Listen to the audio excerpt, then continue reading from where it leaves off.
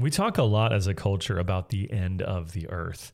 In previous generation, there was concern of a nuclear holocaust, and we still have that concern sometimes, but now we most often hear about end of the world threats when we're talking about climate change, right? That's kind of the new thing, that we're going to all die in a couple of years because of the weather.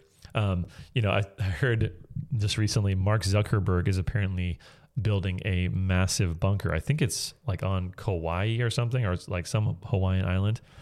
And it's a complex the size of a football field. And let me read a little bit from this article from The Sun.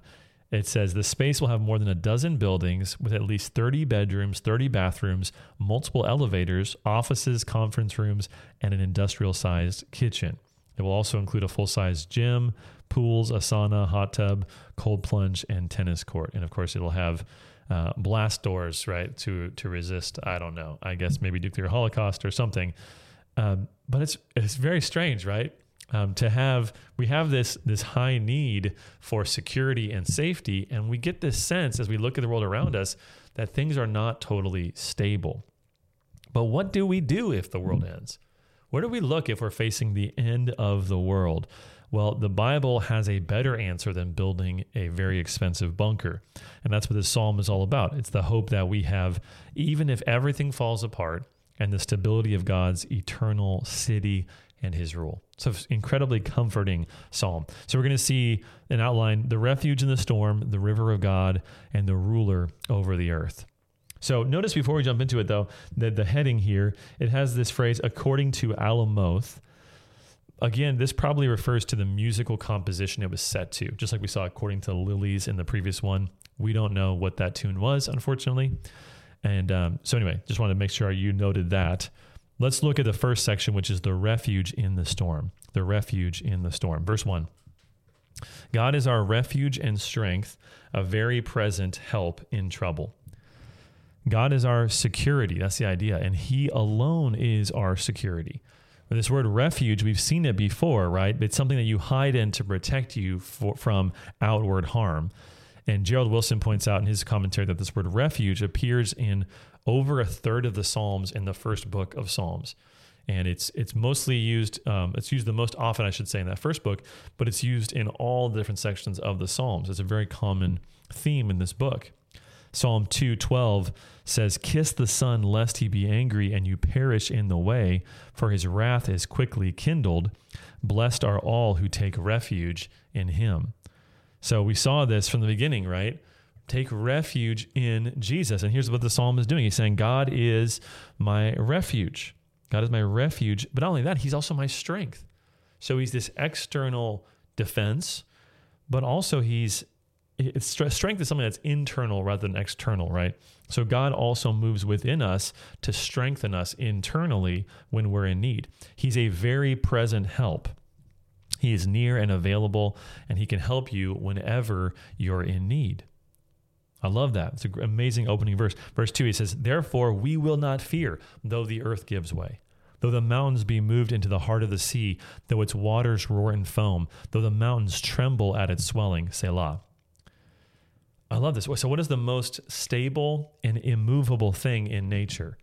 A mountain, right? A mountain is this picture of stability and firmness. Now, what happens if that most stable thing is moved?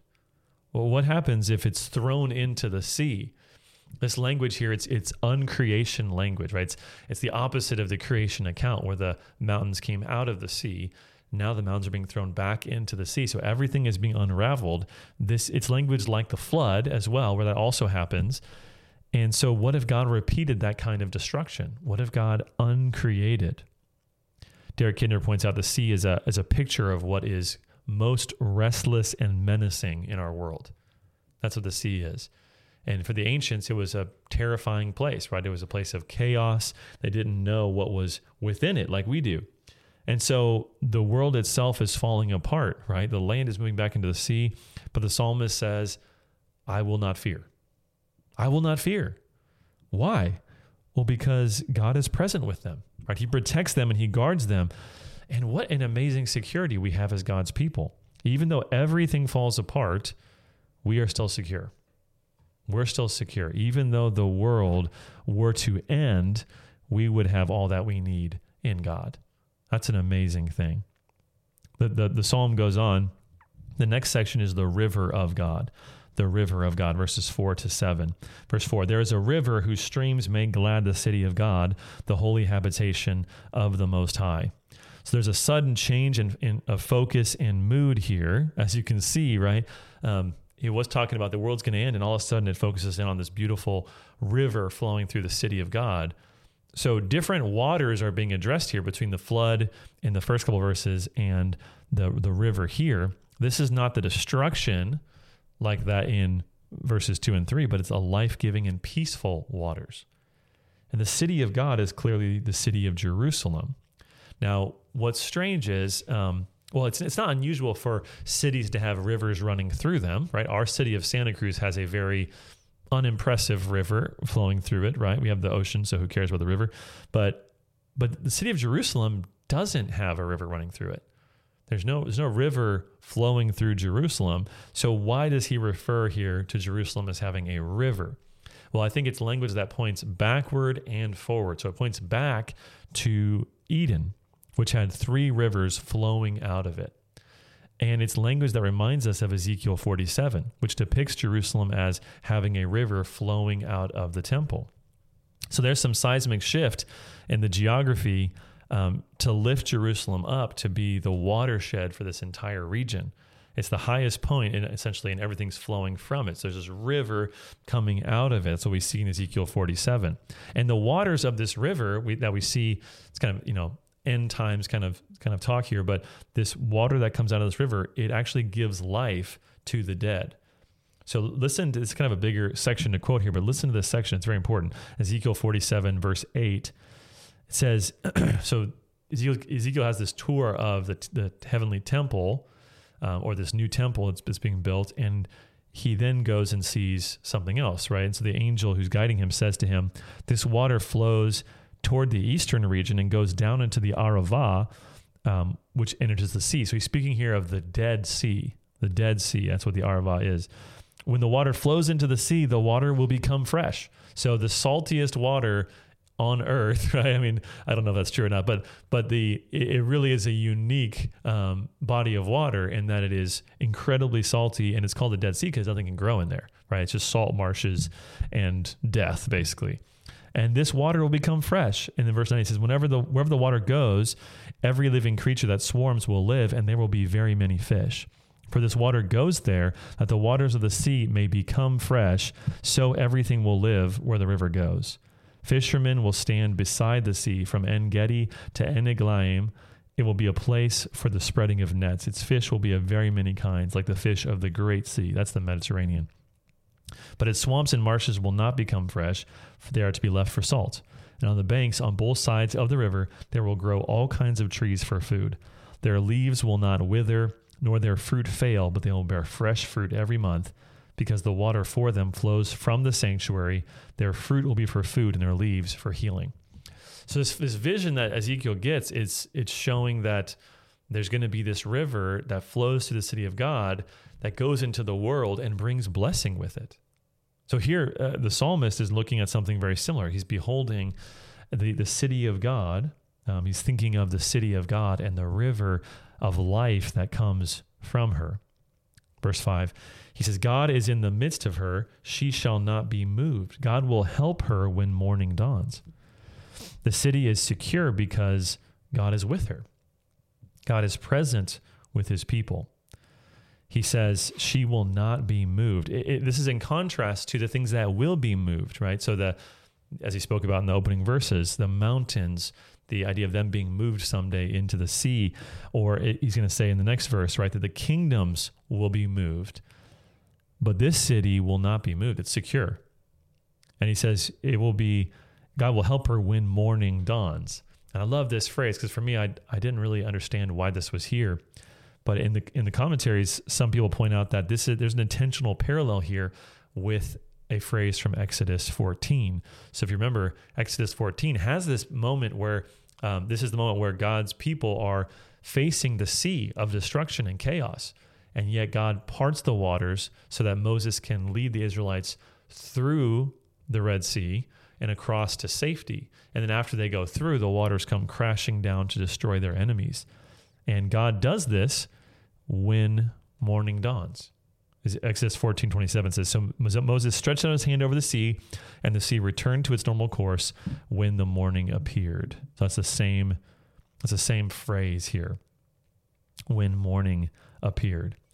So he's bringing to mind one of the greatest pictures of salvation in the Old Testament to remind Israel that they have the same God working on their behalf even right now.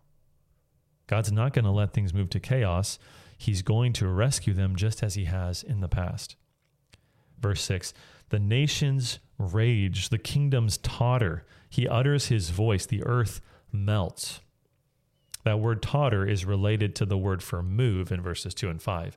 So it's the same root, essentially. And so even though the kingdoms of the world are unstable, they will be destroyed, but God's power and his city remains.